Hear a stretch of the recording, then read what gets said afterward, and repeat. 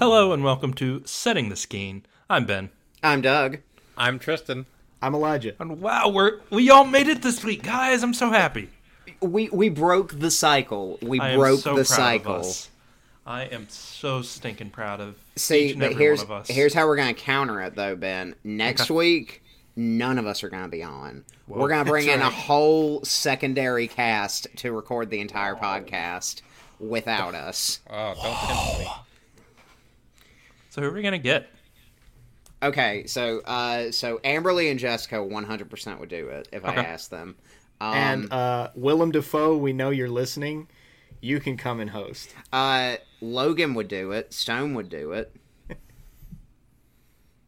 Yeah. So, hey, look. I feel like we need a ringer, though, to host. So I think Willem is Willem probably Dafoe. the safe bet there. We'll have a panel of five. We'll have a panel of five with Willem Dafoe as the almighty judge. Well, Willem Dafoe is known for his podcasting, so... If that man did put out a podcast, I would want it injected directly into my ear holes. I almost said eyeballs, but... Wow. Well, that took a turn. This bit... one for the history books. Ben, why don't you ask me what movie we watched this week? Hey, Doug, what movie did we watch this week? Ben, that's a great question, dude. That was totally unprompted. Y'all, this week we took our first foray into Martin Scorsese's movies with 2002's Gangs of New York. Wait, Doug, I have a question. Yes. Is it pronounced Scorsese or Scorsese? Scorsese. Okay. It's Scorsese. It might be Scorsese. What? But it's either Scorsese or Scorsese, and I know that you were just making a joke, but yes. Starring Daniel Day-Lewis, Leonardo DiCaprio, Cameron Diaz, Liam Neeson for 5 minutes, John C. Reilly, Henry Thomas, Brendan Gleeson, a bunch of other folks. Yeah, this movie... Jim Broadbent. Okay, yes, Jim Broadbent. I mean, really a star-studded cast. It is. Currently holds a 7.5 out of 10 on IMDb, a 73% on Rotten Tomatoes, a 72% on Metacritic, and an 89% on Google. This movie, like I said, was made in 2002 on a budget of $100 million and grossed, let's see, $193 million. So, broke even and then made a little bit of a profit. Was nominated for 10 Oscars and won none of them. Yeah. Wow. Gentlemen, hey, that's 10 what more are... Oscars than I've been nominated for, so, I mean, I still say well done. That's 9 more than the rest of us have been nominated for. Yep. There's that one time back in Bermuda. Okay. Gentlemen, anybody have any experiences with this movie? I've never seen it. I've never seen it. I had seen it several times. Oh, nice. Yeah, Did your mom or your dad take you to see it? No, neither. I mean, neither. I didn't see this movie. Actually, I saw it on TV, so I guess maybe like a cut of it or sometime when I was younger. I was a teenager. But like butter. All right, sorry. Butter? I saw it then, and then I saw it again later on when I actually, could see the whole thing not cut up, and much like what one of the characters does in this film, and yeah, I'd seen it. Tristan with the jokes today. I'd seen it before, and I even watched a bunch of clips of it before this movie to remind myself of the film because it's been a couple years since I've seen it, and sorry, dear listeners, I didn't have time to watch it this week, but I remember the movie pretty well. So I just want to say to our listeners that's the difference in dedication between Tristan and I, because he did not watch it this week. I was up at 2 a.m. watching it this morning, so No, Doug, no, you were, according to what I saw, you were up way later than that. I was, but I started watching it at 2 a.m. I also Elijah and I watched it at a normal hour. I also just I want to watched point it out, at a normal hour. I also just want to point out that one other actor in this movie who I'm actually a big fan of, and I just want to kind of give him a shout out, was Lawrence Gilliard Jr. When I I never know that he's gonna be in a movie, but when he shows up, I'm like, "What's up? How you doing, man?" He's Derek in The Waterboy, and he's Bob in The Walking Dead, and I don't know. I just like seeing him in movies and stuff. I find him to be a really good actor and really entertaining. So it was good to see him in this. Who did you play in this movie? I just don't know him. Sorry. He is Jimmy Spoils. Oh, okay. He was the black guy that was in their gang. Oh, gotcha. Yeah. Well, so we're talking about the cast. How do y'all feel about the cast of this movie? I'm impressed. Oh yeah, absolutely. We found a Daniel. Go ahead. I think we're talking about the same thing. We found a Daniel Day-Lewis movie that I actually enjoy. Yeah. Honestly, Daniel Day-Lewis blows it out of the water with this. Well, Doug, you enjoyed the movie, but did you enjoy his performance? I enjoyed his performance. I never said I like. I think the movie's fine, but I really did enjoy his performance. Well, now, Doug, like Ben, I read the IMDb trivia, and I was reading all this stuff about how Daniel Day-Lewis never broke character when the cameras weren't rolling. That waitresses at restaurants were afraid to come near him, and he was getting in fights with people. Yeah. Just because I like his performance doesn't mean I think his whole method acting thing is a complete shtick and kind of makes him like a piece of crap. That was the impression I was under from what you've said about him in the past. Yeah, no, I think it's cheap and I think it's lazy, but I mean, if I finally found a movie where I was like, hey, it worked. It was good. I should also say that I also like him in The Crucible, in which I'm pretty sure he also was like a piece of crap. But yeah, no. Just because I like his performance doesn't mean I condone his actions. It's been a long time since I have read The Crucible, but he plays John. He plays John Proctor. Mm-hmm. Is he a rude dude in that movie? I don't remember. Or in that. No, I mean he's just John Proctor. He's living his life, and then a woman starts accusing folks of witchcraft. Okay, yeah, that's the part I couldn't remember. Was the whole plot of the book? So. So what did you guys think of old Leonardo? I think he does a really good job. I will say I don't know that this is necessarily... He wasn't the one that kept my attention for this movie. Oh, no, I don't think he was meant to be. Oh, I think he 100% was meant to be. And he did keep my attention pretty well. I mean, for the most part, but, like, if he was on screen with... The Butcher. With Daniel Day-Lewis, I was watching him. Yeah. Honestly, even some of the scenes he was in with Cameron Diaz, like, I was more focused on her and what she was doing than what Leah was doing. Yeah. I don't think he was a bad character. He just wasn't necessarily the attention grabber all the time. Right. That's what I'm saying. I mean, he was a vessel for the revenge plot of this movie, and he's a big character. Like, he's super important. Obviously, mm-hmm. It's about his story. But the characters that are surrounding him are way more vibrant, I guess. I was not really a big fan of his performance in this movie. It got old really fast, and I was not a fan of it. This was at, like, the point of Leo's career where people stopped looking at him as, like, that guy who was in Romeo and Juliet, or as that guy who was in What's Eating Gilbert Grape. And it's in his post-Titanic career where everyone's like, this dude should win an Oscar. And I think this is the first movie in that trend of movies that he put out where everyone's like, he needs to win an Oscar. And he did not deserve an Oscar for this movie. I need to see if he was nominated for an Oscar for this movie. I'll check. Because he 100% should not have won it. He didn't win it if he was, but he shouldn't have won it. All right, well, whether it was the Oscar winner or not, I would just want to say his performance was really good. I mean, it's your opinion. Go ahead. He was not nominated for an Oscar with us. Okay, well, good. Doug, Doug, what did you not like about it? Okay, there's one really big thing, and I don't care if this was a director's choice or anything like that, but I had a really big problem with it.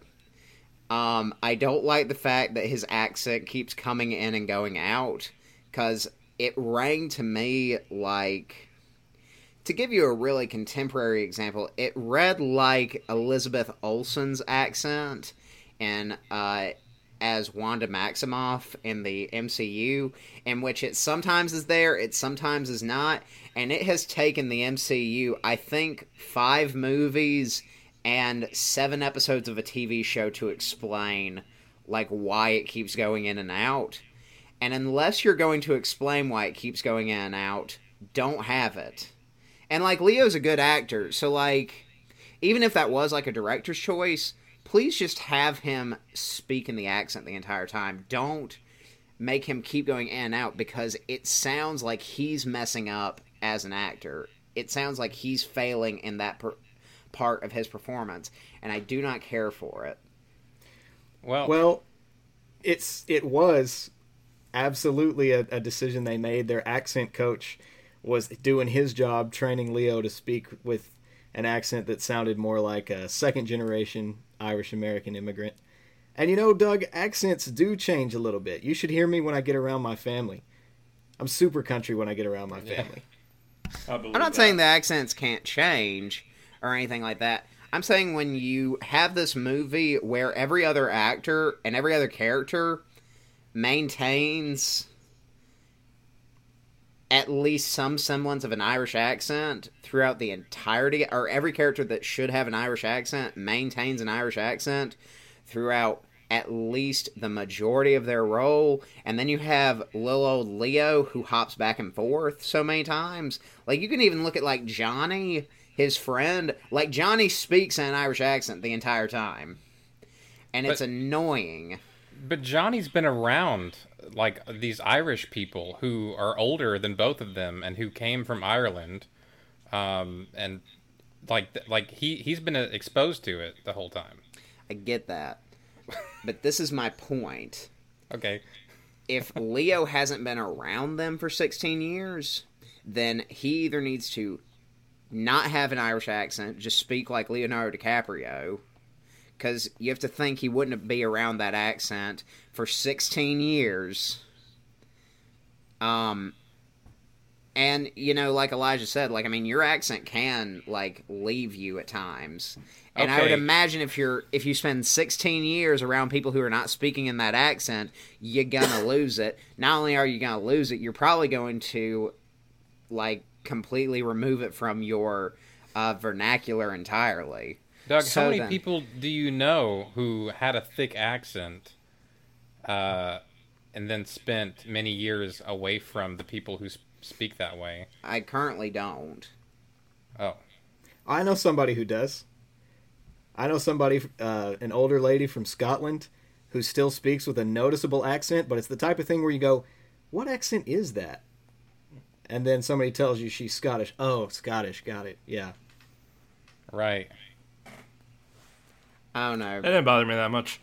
It bothered me. I had a problem with it. It was probably the biggest thing that I had against his whole performance. And I wanted to make a point about Marvel and Wanda Maximoff. I mean, the MCU has been around for almost 15 years, if you can believe it. And heck, they probably didn't know what they were doing, honestly. Like, it's changed hands, like small hands, over the years. I don't know. Who knows the creative decisions they had earlier? Well, that's it probably all fine. wasn't intentional what they did with that. Well, that's all fine and good. The point is that they made it work contextually in the end. It took them 15 years, but they made it work. Yeah, but this is one movie where they made it this anyway. And technically, it does work contextually. They just didn't say, hey, he grew up. He still has a little bit of the accent. Okay, whatever. I'm done with it. He did explicitly say that he's from here, you know, so that was part of it. Doug, we're gonna continue raining hell upon you until you change your mind. Okay? That's fine. Hey, here's a topic. You can do that, but I will leave. Well, you know what I think it is? I think it was a director's choice for Leo to do that. Yeah, and that's fine. I think it was a dumb director's choice, but that's my opinion. Tristan's allowed to like There Will Be Blood, even though it's a piece of shit movie, but that's his opinion. And I'm allowed to think it's a terrible movie, but that's my opinion. That's Therefore, let me think that Leo's accent is a terrible director's choice because it's my opinion. Sorry, Doug. Ladies and gentlemen, film opinions are actually objective things now, so you're wrong. My opinion is that your opinion's wrong, Doug. That's all I gotta say. So That's Cameron fine. Diaz is in this movie, you guys. And she was better than Leo. Well, It was weird when she showed up, but she Yeah. was better than Leo. It was surprising when I looked at the cast list. I was like, Cameron Diaz, really? Because my brain goes to Shrek. You know what I'm saying? Mine goes to The Mask. I guess she looks like she could be like Irish. Is she Irish? I don't remember. Is she I don't know. Irish? I don't know. I don't really care. I think she does a great Well, job. she's not very important in the movie. Like, or I guess, yeah. No, but fine. I mean, she's good. Yeah, she didn't do a bad job. She's better than Leo. Yeah, I guess so. Yeah, but then again, like whatever. She was nominated for a Golden Globe for this movie. Not an Oscar though. Good for her. That's out of the actors. I don't see Daniel it. Day-Lewis was the only one who was nominated for an Oscar for this. Yeah. Yeah. This movie also features at least 2 professors from Hogwarts. Yes. So that's fun. Oh. Yeah. Brendan Gleeson was great. The other one was great, whose name I can't remember. Jim Broadbent. Broadbent, who He was also great. played Professor Kirk in the Chronicles of Narnia. Glad you with Yes. all those references tonight. Yeah. I do want to kind of... I want to talk about one actor in this movie who I loved every minute he was on screen. And the fact that he was on screen made me want to just kind of double down on this point. People our age, and in this current generation, they are sleeping on this major talent, the major talent that John C. Reilly has. He is such a phenomenal character actor. He's so good in this, in Boogie Nights, in Walk Hard, the story of Dewey Cox. And people just know him as Cal Naughton from Talladega Nights, or they just know him as Dale from Step Brothers. And that's fine. He's very good at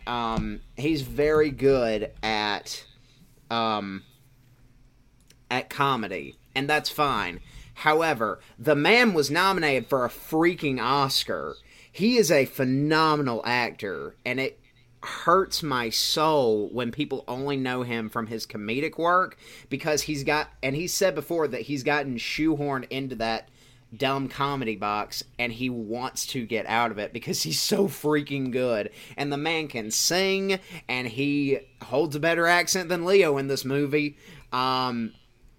Yeah, even the King Studio of Shoehorning, Marvel, took him and put him in a comedic-ish role.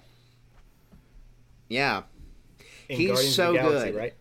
I know He's him so- from being on Check It Out with Dr. Steve Brule. I watched that back in the day. Again, that's fine. He's so good. He's so freaking good.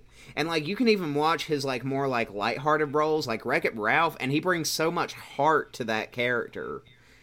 I love John C. Reilly, and I hate the fact that people only know him for, like, 2 things. Because it's disgraceful. Well, Doug, when you said I want to talk about another actor and I love every minute he's on screen, I thought you were going to say all 5 of them. I'm talking about Liam Neeson. Liam I'm Neeson sorry. I was froze. incredible. Yes, Liam Neeson was great for all 5 minutes. Because, you know, again, people our age, we know Liam Neeson as Ra's al Ghul, Qui-Gon Jinn, and Brian Mills from Taken. So And even it's then, I always... don't think people know him as Brian Mills. I think they know him as that guy from Taken. Right. Well, I mean, you know, I'll show the character respect because I know his name. That makes one of us. Yeah.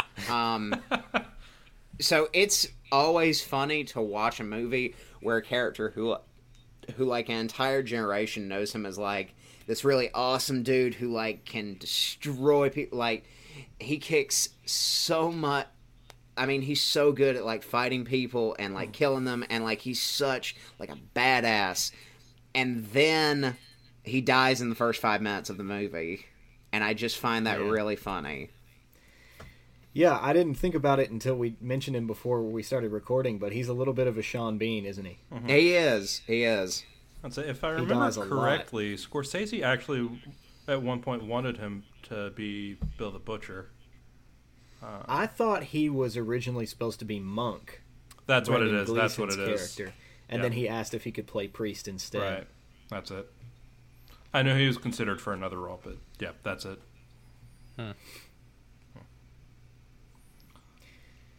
So how do y'all feel like Scorsese did with this movie? So I know that we don't have a ton of experience collectively with Martin Scorsese, but just like in general, what'd you like about his direction here? What'd you not like? Well, being the experienced director that I am, I can talk on the subject a good bit. Yeah. So it's pretty good. It's pretty good direction. So, thank you for that deep analysis. Thank you. Thanks. Doug, you looked like you had something you were going to say on that. So the main parts of Martin Scorsese's career that I've watched have been his later movies. So like watching something like The Departed or Wolf of Wall Street, it's a very different flavor than a movie like this. And a movie I really want to watch to compare with this is The Irishman, because I know that The Irishman and Gangs of New York were both passion projects of his. That's not to say that he wasn't passionate about things like The Departed or Wolf of Wall Street. Was another passion project of his, apparently. That's what I heard. But Gangs of New York definitely feels like a different flavor than Wolf of Wall Street and The Departed, because Wolf of Wall Street and The Departed feel like, not to like downplay them, because I do think they're both great movies, but they're like movies made by a director for a job. Mm-hmm. And I think a lot of that job was to try and get Leonardo DiCaprio an Oscar, but he got it eventually. Well, Martin didn't do it. Well, but it's interesting to look at Gangs of New York as like something that this director is clearly passionate about, and like there are certain things that he just does differently. Like I think his editing style is very different in this movie than it is in either The Departed or in Wolf of Wall Street. So I mean, yeah. I mean, this is a movie that he's been trying to put together since the 70s. Yeah. Yeah. And he's had numerous different people that he wanted to cast in it, from Robert De Niro, Mel Gibson. I think there were some others that... Tobey Maguire. Tobey Maguire, yeah. Willem Dafoe. Sarah Michelle Gellar. Yeah. I could actually see her in this role. I 100% could see her in this role. Apparently she was going to do it, but there were conflicts because of Buffy. Yeah. Yeah, she was originally cast in Cameron Diaz's role. Well, I'm like Ben in that there's a lot of well-known movies I haven't seen, and I'm pretty sure this is the first Martin Scorsese film I've watched, at least all the way through. Started watching The Departed and really wanted to finish it, but I never got to. So I think this is the only Martin Scorsese film I've seen all the way through now. But it was enough for me to know why he's such a big deal. I thought this movie was fantastic. I liked it a lot. That's it. I will say I don't love that it was almost 3 hours. But I mean, for the most part, I get it. I don't feel like there was a ton that could have been cut out. I think there's probably some stuff that could have been sped up a little bit, but overall, I don't what? hate it. I mean, I don't know of anything. If you can think of anything, like right off the top of my head. Yeah, I like. I think a lot of these movies, I mean, Martin Scorsese is known for doing right. He's known for making really long films. He's not in a hurry to tell his story. Right. Now, I agree with what both y'all are saying. However, I do think that, going back to Ben's point, I think one way that he really succeeds is the fact that there's very little fat in the movies that he makes. Like, yes, they are long, but you actually need all of it for it to make sense, for it to work as a whole. Yeah. And I think that takes a level of skill as a director, because, let's bring up our friends at the MCU, because they may a 3-hour movie. To be 3 hours long. They may a 3-hour movie just to be like, we did this, and you're going to revel with us in the fact that we did it. Mm-hmm. And Endgame didn't need to be 3 hours long.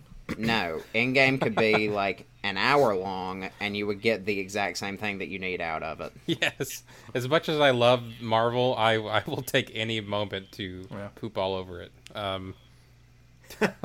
It's like, there's so many scenes in those movies where it's like, I guess we're going to stare at each other quietly for, 10 minutes and just talk slowly while we can speed this up maybe and do it in 2 minutes if we didn't stare broodingly at each other. So not to get too far off topic on that, my favorite Marvel films are the ones where they don't team up. Right. Because like all the team ups, they're just They miss the mark for me.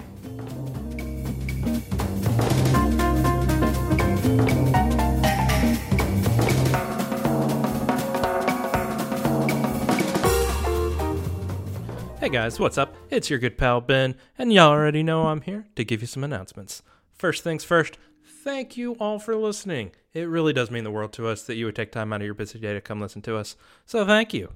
Next, coming up this Sunday, that's right, just a few days from now. I'm sure you all know what's happening this week. That's right, the Snyder Cut is finally being released. And you know that we would not pass the opportunity to talk about it. So be sure to tune in this Sunday, that's March 21st, at 7:30 on the Vider Media Facebook page. Me and the rest of the guys are going to be talking about the Snyder Cut, and we'll see if it's actually a good movie. I really don't know what to think yet, because I haven't watched it, because at the time of recording this and the time of it being released, it has not come out yet. So yeah, we'll see how it goes. In the meantime, be sure to keep up with everything that Vider Media is doing. You can keep up with us on social media at Vider Media, and check out new episodes of Tea with Doug G every Monday night, and new episodes of Setting the Scene every Wednesday. Now let's get back to the show.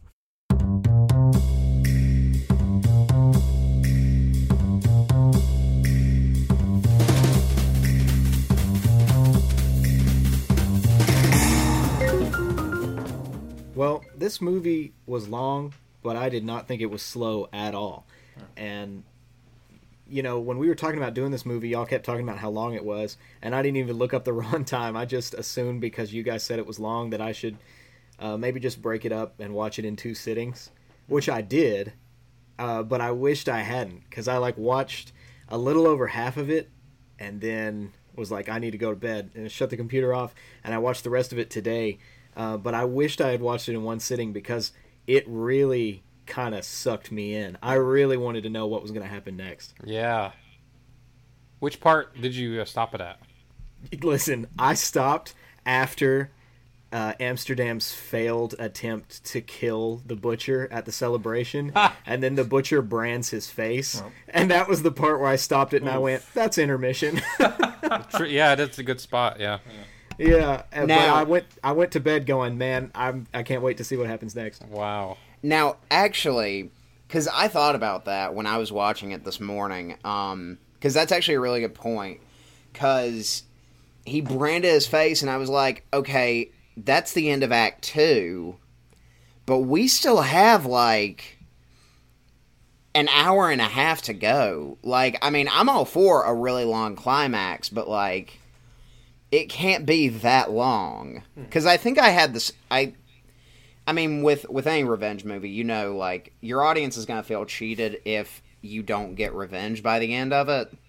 So, I knew that, I knew that Amsterdam was going to win at the end, but I was like, okay, we have an hour and a half, so what's happening? Because Elijah, I thought exactly what you thought. I was like, the minute the brand went on, I was like, okay, this is our halfway point.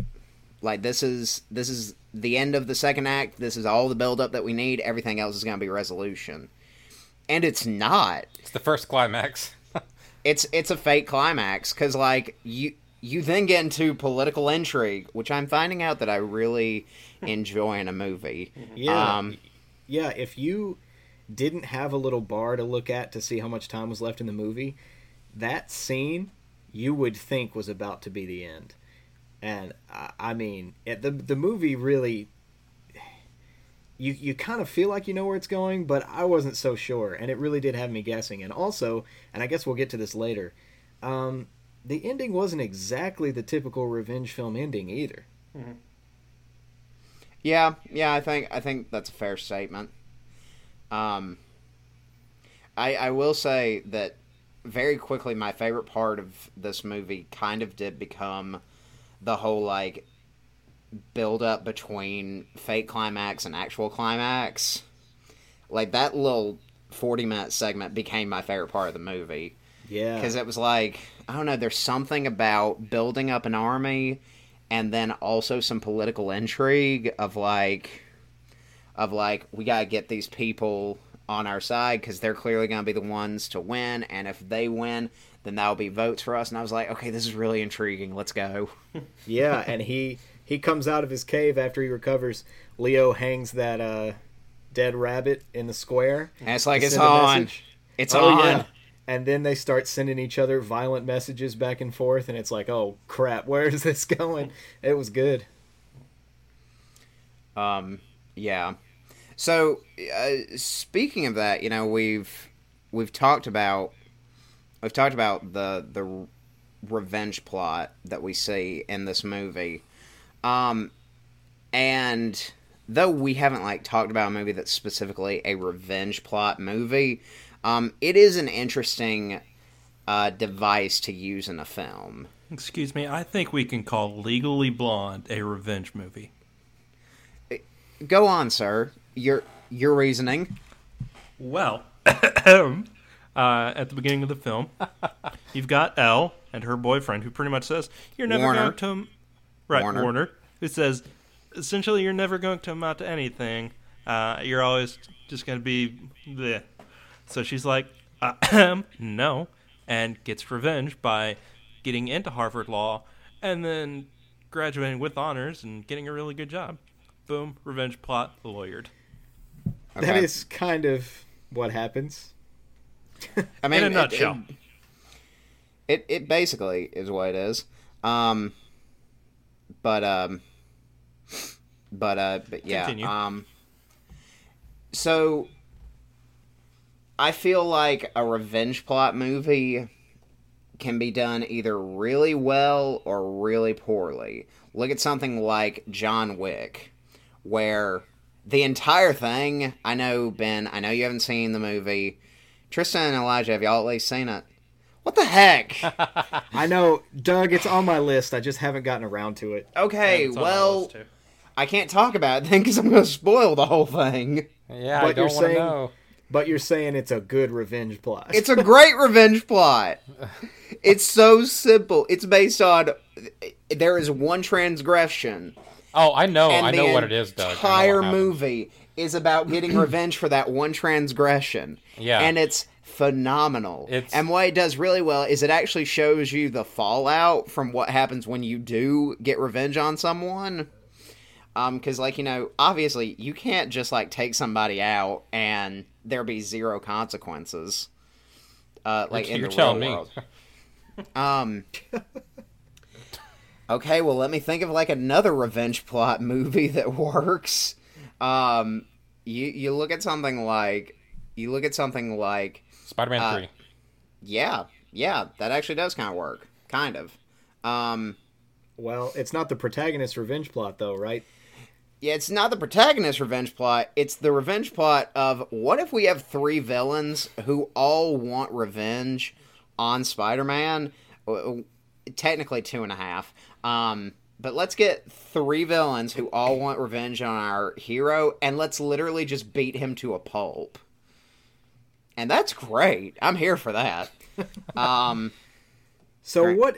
Doug, what are you getting at with this revenge plot from Gangs of New York? I think there are a lot of places where this movie could fail as a revenge plot movie because for a long time it does feel like we're going to build it up to where Amsterdam or Bill kill each other, and then that's going to be the end of it. Because that's why I felt like at the beginning with the priest being killed, I was like, there's really no fallout.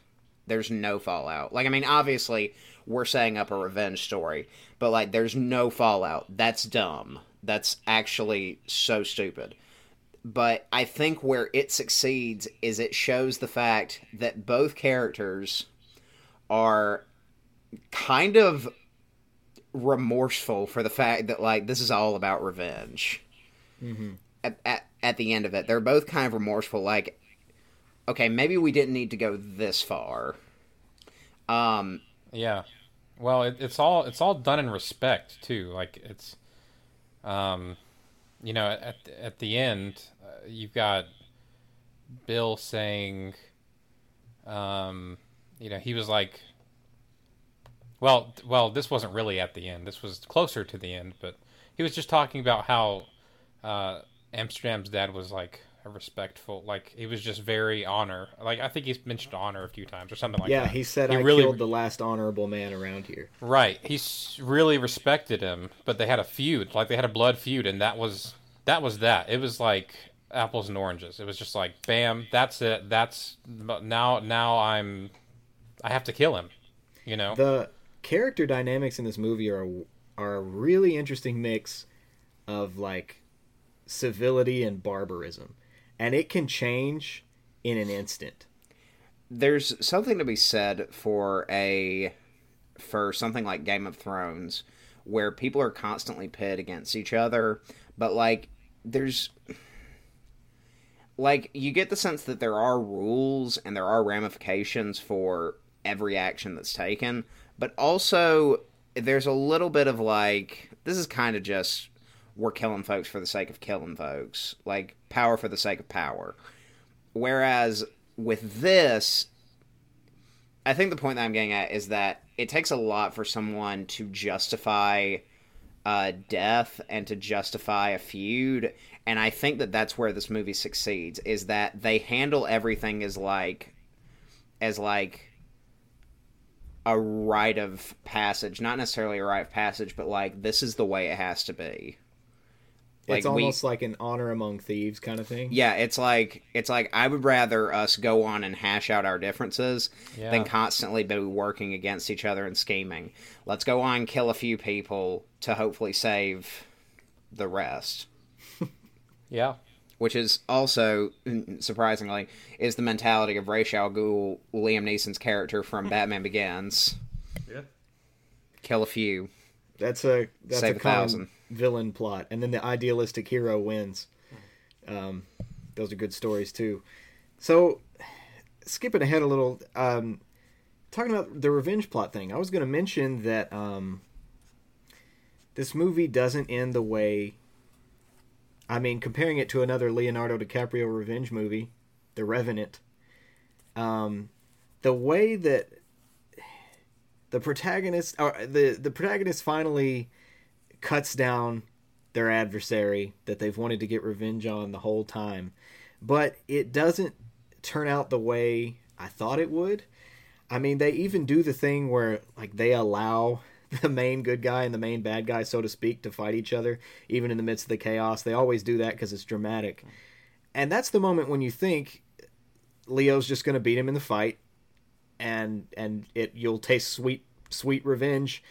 But that's not really what happens, because what initially brings the butcher down is a piece of random shrapnel, because the police, not the police, but the army, the Navy and stuff are blowing cannonballs into New York. Yeah. And a random piece of shrapnel enters his body and weakens him, and he's basically dead already, and Leo just comes and stabs him and finishes him off. And that seems on its head a little less satisfying. And I think we're supposed to get the feeling, because this is something that I thought about when that happened, is that it kind of lessens the revenge for Leo a little bit. Because it's like, well, I didn't take you out. Right. I may have finished you, but like, I didn't.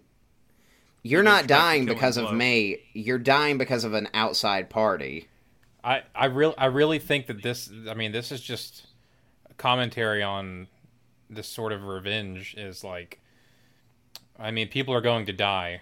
Whatever happens to them is what's going to happen. So, I mean, yeah, he died from a piece of shrapnel, not because Leo killed him.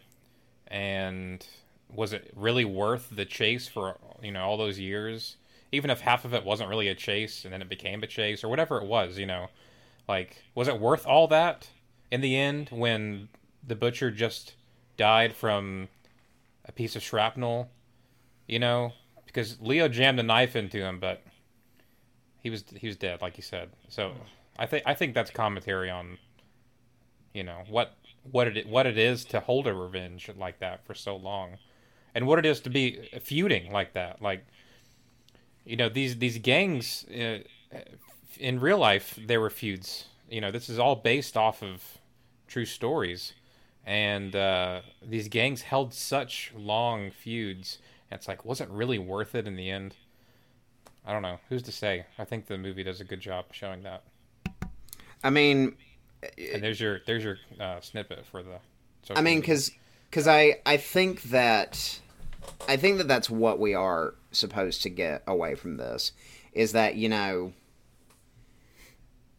minute the shrapnel enters, we as the audience don't go, all right, Leo's won, it's over. It kind of deflates us a little, because it's like, well, yeah, he won, but I mean, he's dead already. Yeah. To quote a character from a television show, which I believe is perfect, Harry Beltic, who says, "Anger is a potent spice. A pinch wakes you up, but too much dulls your senses." I think Tristan's absolutely right in that the audience's takeaway from this is that we wanted revenge really badly against Butcher, because we do see the atrocities that Butcher handles. Like, we are made to dislike the Butcher, but in the end, it's like, we didn't even get to kill him. We didn't even get that. A piece of shrapnel got him. Yeah. Also, to answer your question, Ben, it's from The Queen's Gambit. Gotcha. That's good. I think there's another thing going on there thematically too, when he dies, because their final confrontation is just gang warfare, and that's what our main characters are focused on, is just the battle between gangs that's coming and who's going to come out on top. Mm-hmm. But other characters, the ones who are more like real politicians out there in the world, are the ones pulling strings that the gang members don't seem to be thinking about. And we've got the draft going on, drafting people for the Union Army, and there's draft riots and just horrible, violent things going on. And the U.S. Army is called in to handle it, and so they're shooting people in the streets during these riots and just trying to just put a cap on what they're doing. And it happens right after, I think there's like a little hidden thesis statement in there, when the politicians are like playing pool. You remember that scene? They're playing pool. Yeah. It's after the riots start happening and right before they send in the army. And we learned that something that Tweed says a lot is, I'm trying to remember the exact quote. He says, you can pay half the rich, you can pay half the poor to kill the other half. Mm-hmm. And then I think that's really important, because I think that's why, like, from a writing perspective, I like the things that you guys said about revenge and anger, that whole dust to dust thing. But I think there's another thing going on too. I think it's significant from a writing perspective that he's killed by random artillery from the army, because those guys turn out to be the ones with the most power, and these poor people fighting and killing each other in the streets, they turn out to be just kind of trampled underfoot by the government, and those are the guys who are really like running things. They can pay half the poor to kill the other half. I mean, we see that with the racism in this movie. Like historically, the competition between Irish immigrants and African American freedmen. We see a lot of racism going on there, anti-black racism, and it's just one suffering group trying to compete with the other suffering group, and none of them are actually coming out on top. None of them are benefiting from it. They're all taking government shrapnel in the sides. I think that's kind of one thing they want us to come away with. Yeah, that's clever and true. Yeah, because I mean, we see numerous attempts on the Butcher, because we also have the one guy during the play that tries to kill him. Right. So it's just like one more guy trying to take him down, but is ultimately unsuccessful, and kind of adds to that. In real life, Bill, what was his name? Bill Poole, I think. Yeah, William Poole was the Butcher. Yeah, he. Hold on, I had it pulled up here. His last words in the movie, "I die a true American." That's what he supposedly actually said in real life too, right before he died. So, of course, not in the same context, but I thought that was pretty cool. Yeah, I mean, I think in context it's really interesting, because ultimately he died because of the American Army. Oh yeah, Wow. a true American. He was killed by his own American. country. Wow, isn't that Right. Doesn't that tell you something? Huh? And of course, Leo's character, Amsterdam, is also an American. Mm-hmm. Yeah, I think. I mean, going into like, particularly the scene where Leo narrates at the end, like the very end. Mm-hmm. It shows his grave and everything in New York, like growing behind it. Man, I felt that. Oh, yeah. No, I don't know what in particular made me feel really strongly about that. I guess it's like, I mean, it's so many things we've already touched on. It's the fact that like this gang warfare happened and it was so significant for these people at this time, but the world keeps changing, and like things still go on, and the people, whoever won or lost is forgotten. Like it's just. We just know that this thing happened. It ends up covered in moss and leaning to one side, and right, like you said, just forgotten. Yeah, history forgets a lot of movers and shakers and a lot of the blood that was shed to bring us where we are today. It's profound. Yeah, yeah, it is. Great minds, Tristan. Great minds. Clearly, it's profound. Indeed. Good work, boys. Yeah, it was a good movie. Yeah. Was there anything in particular that you guys may not have liked, either direction-wise, plot-wise? I feel I've spoken my piece. Right, about Leo. Yeah. Was there anything else? Or maybe something that you wish we could have spent a little more time on in the movie? I don't know why, but I would really like to just... Like, I don't really need more of this in the movie, because I do think that the movie works as a whole. But, like, if I could get, like, a 5 or 6 minute short of just like Jenny just kind of like walking around New York like pickpocketing people and like doing a day's work, like I'd be down for that. So apparently Scorsese actually hired like a legit pickpocketer to come show Cameron Diaz how to do it. That's kind of amazing. Yeah. And Daniel Day-Lewis worked with circus performers to learn how to throw knives. And then he also worked like with a butcher. Worked in a butcher shop, yeah. Committed actors. I mean, are they? Cameron Diaz, absolutely. Daniel. You just don't like Daniel Day-Lewis. I don't. I feel I've made that very clear. I do not like Daniel Day-Lewis. I'll admit when he does a good piece of work, but I do not like him. So you don't think he prepared well for this role? I think it's just a cheap gimmick. I don't think it's like real acting. And I'm not gonna say that I understand like the epitome of acting. Because I don't. I'm just some like 20-something with a podcast, but I do not like the way that he prepares for roles. I don't like the method that he takes when acting because I think it's lazy. I think it's cheap. I think it discounts all of the hard work that other actors put in. Like, I think it's pathetic. Also, if his reason that like he doesn't that he doesn't do any other method of acting is because he can't get back into a character, that's I think that makes you kind of less of a good actor, like a kind of lesser actor.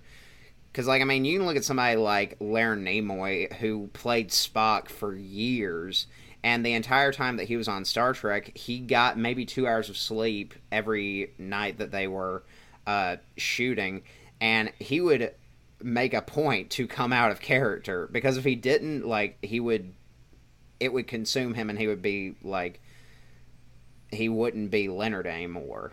Like, he needed to separate himself from Spock. So I don't know. I think it's dumb. I think it's so pointless and so gimmicky. I hate it. I do not like Daniel Day-Lewis, and you can quote me on that. So do you feel the same way about other actors like that? I know Jared Leto has had a propensity to do that. Heath Ledger during The Dark Knight. Yeah, I'll give you a really good example. So Jim Carrey, in his film Man on the Moon, made this huge publicity stunt that he would not break character while playing Andy Kaufman.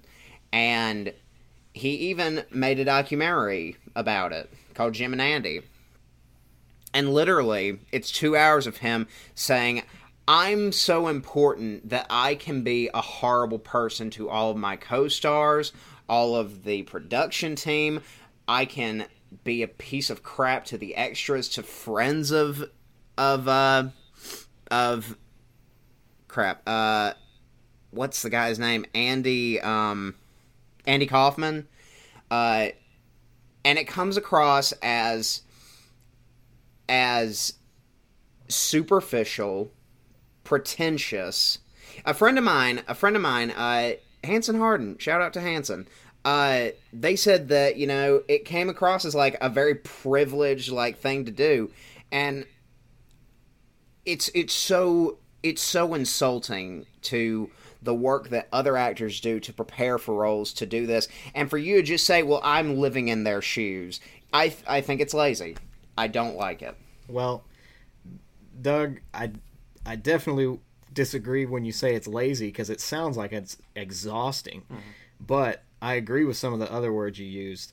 I do think it's a little gimmicky. Yeah. Now, and it is worth, I mean, you pointed out actors who do an excellent job without doing this, so obviously it can be done. Obviously you don't have to method act. I want to list another example, though, that I think works well. I think I've mentioned it to you guys before. Christian Bale is not a true total method actor, but he always, if he's working on a film, he always speaks in the accent of whatever character he's portraying. Even when he's doing interviews, he'll speak in the accent of whatever character it is. So like during the Dark Knight trilogy, he did interviews with an American accent, but he's Welsh. And so there are very few interviews where you hear him speak with his actual Welsh accent, because he just doesn't want to screw up the accent on screen, I guess. Yeah, and like, that's different. Right, because he's not being a butthole to anybody. He's not being a piece of crap. That's not exactly Jared Leto during Suicide Squad sending like dead pigs to his co-stars. And sending like used condoms to his co-stars. I'm like, no, you're actually just being a horrible person. Yeah. Exactly. Because it's your method. Exactly. Shut up and walk away. Go away. Go away. I'm with you on some of that, Doug, for sure. Hey, Ben and Tristan, was there anything you guys didn't like about the movie?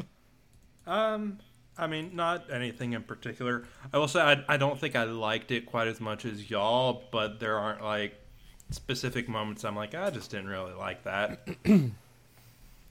No, this is one of my top rated movies. It's on my list. Nice. Top films ever for me. So no, there's not really anything I dislike about this movie. It's long. Like, it's not. I'm not. I'm gonna go into it knowing that, though. I'm not gonna just say, "Man, gosh, it's so long." Like, of course I know. I know that. Like, I didn't know that. So I'm gonna make a decision to watch it when I have time. Yeah, I do not think this movie was too long. I think it was well paced. I think it was a good length. Yeah.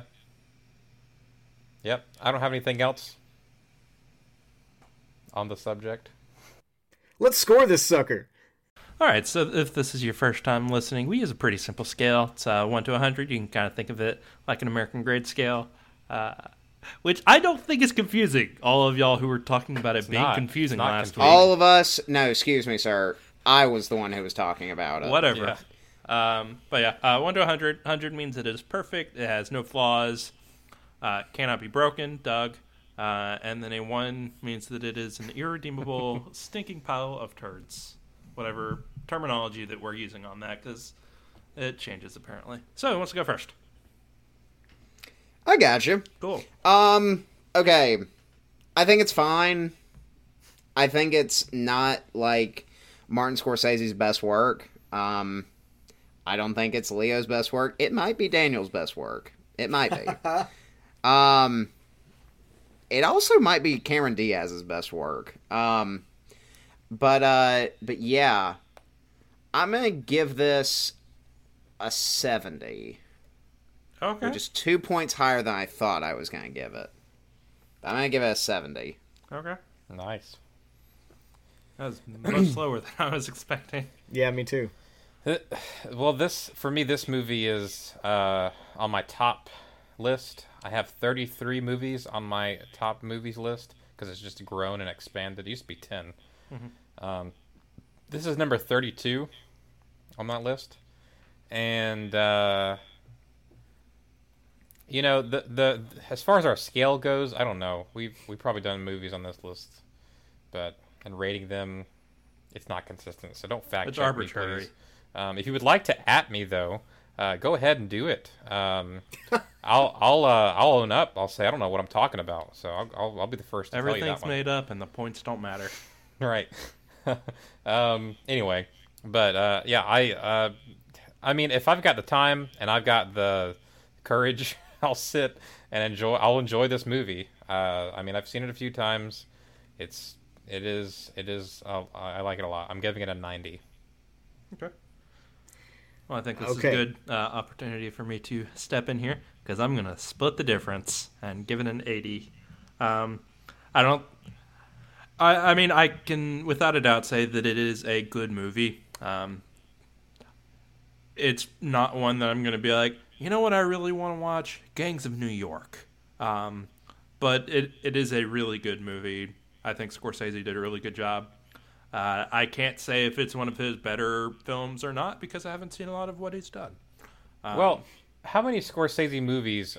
I mean, I know we're not experts on the subject, but how many Scorsese movies do you see and you're like, man, I got to see that one again? You know, The Departed, Wolf of Wall Street, both of those are. But no, I amazing. disagree on Wolf of Wall Street. Okay, that's fine. All you right, can the be podcast wrong. isn't We about can Wolf of Wall disagree. Street. We can disagree because I see Wolf of Wall Street and I'm like, got to see it again. Got to see Jonah Hill's performance again. Got to see, dang it, I just forgot his name, John Bernthal's performance. All right, thank again.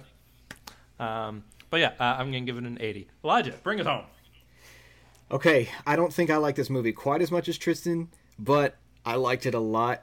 It really kept my attention. I've talked about it with several people. I will absolutely see this movie again. I'm excited at the prospect of watching this movie again, and I want to see a bunch of other Martin Scorsese movies. Like I said, I started to watch The Departed once, and I was excited about it, but I never got to finish. Anyway, 89. Alrighty. Well, after that, plugging that into our patented scoreometer, that gives us a final score of 82.25. So yeah, it's a pretty solid movie right there. It's certainly not full of holes. Oh god, That's actually my favorite thing you've ever done. No joke. That's one of my favorite things you've ever done. Doug, why is that your favorite thing that I've ever done? It's because next week we're watching Holes with freaking Shia LaBeouf. LaBeouf. And also, real talk, that cast is also stacked. Like, it's crazy. Shia LaBeouf and Burton Guster from Psych. That's right, DeLay Hill. Yep. Freaking excited. Sigourney Weaver. Let's go. John Voight is in that. Woo! It's going to be a fun time. Okay. That will be a fun time. Thank you all for listening. Be sure to keep up with us on social media at Fighter Media. Also, be sure to check out the other stuff that we've got going on. We've got new episodes of Setting the Skeen every Wednesday and new episodes of Tea with Doug G every Monday night at 9. So until next week, I'm Ben. I'm Doug. I'm Tristan. I'm Elijah. And this has been Setting the Skeen. Y'all have a great week.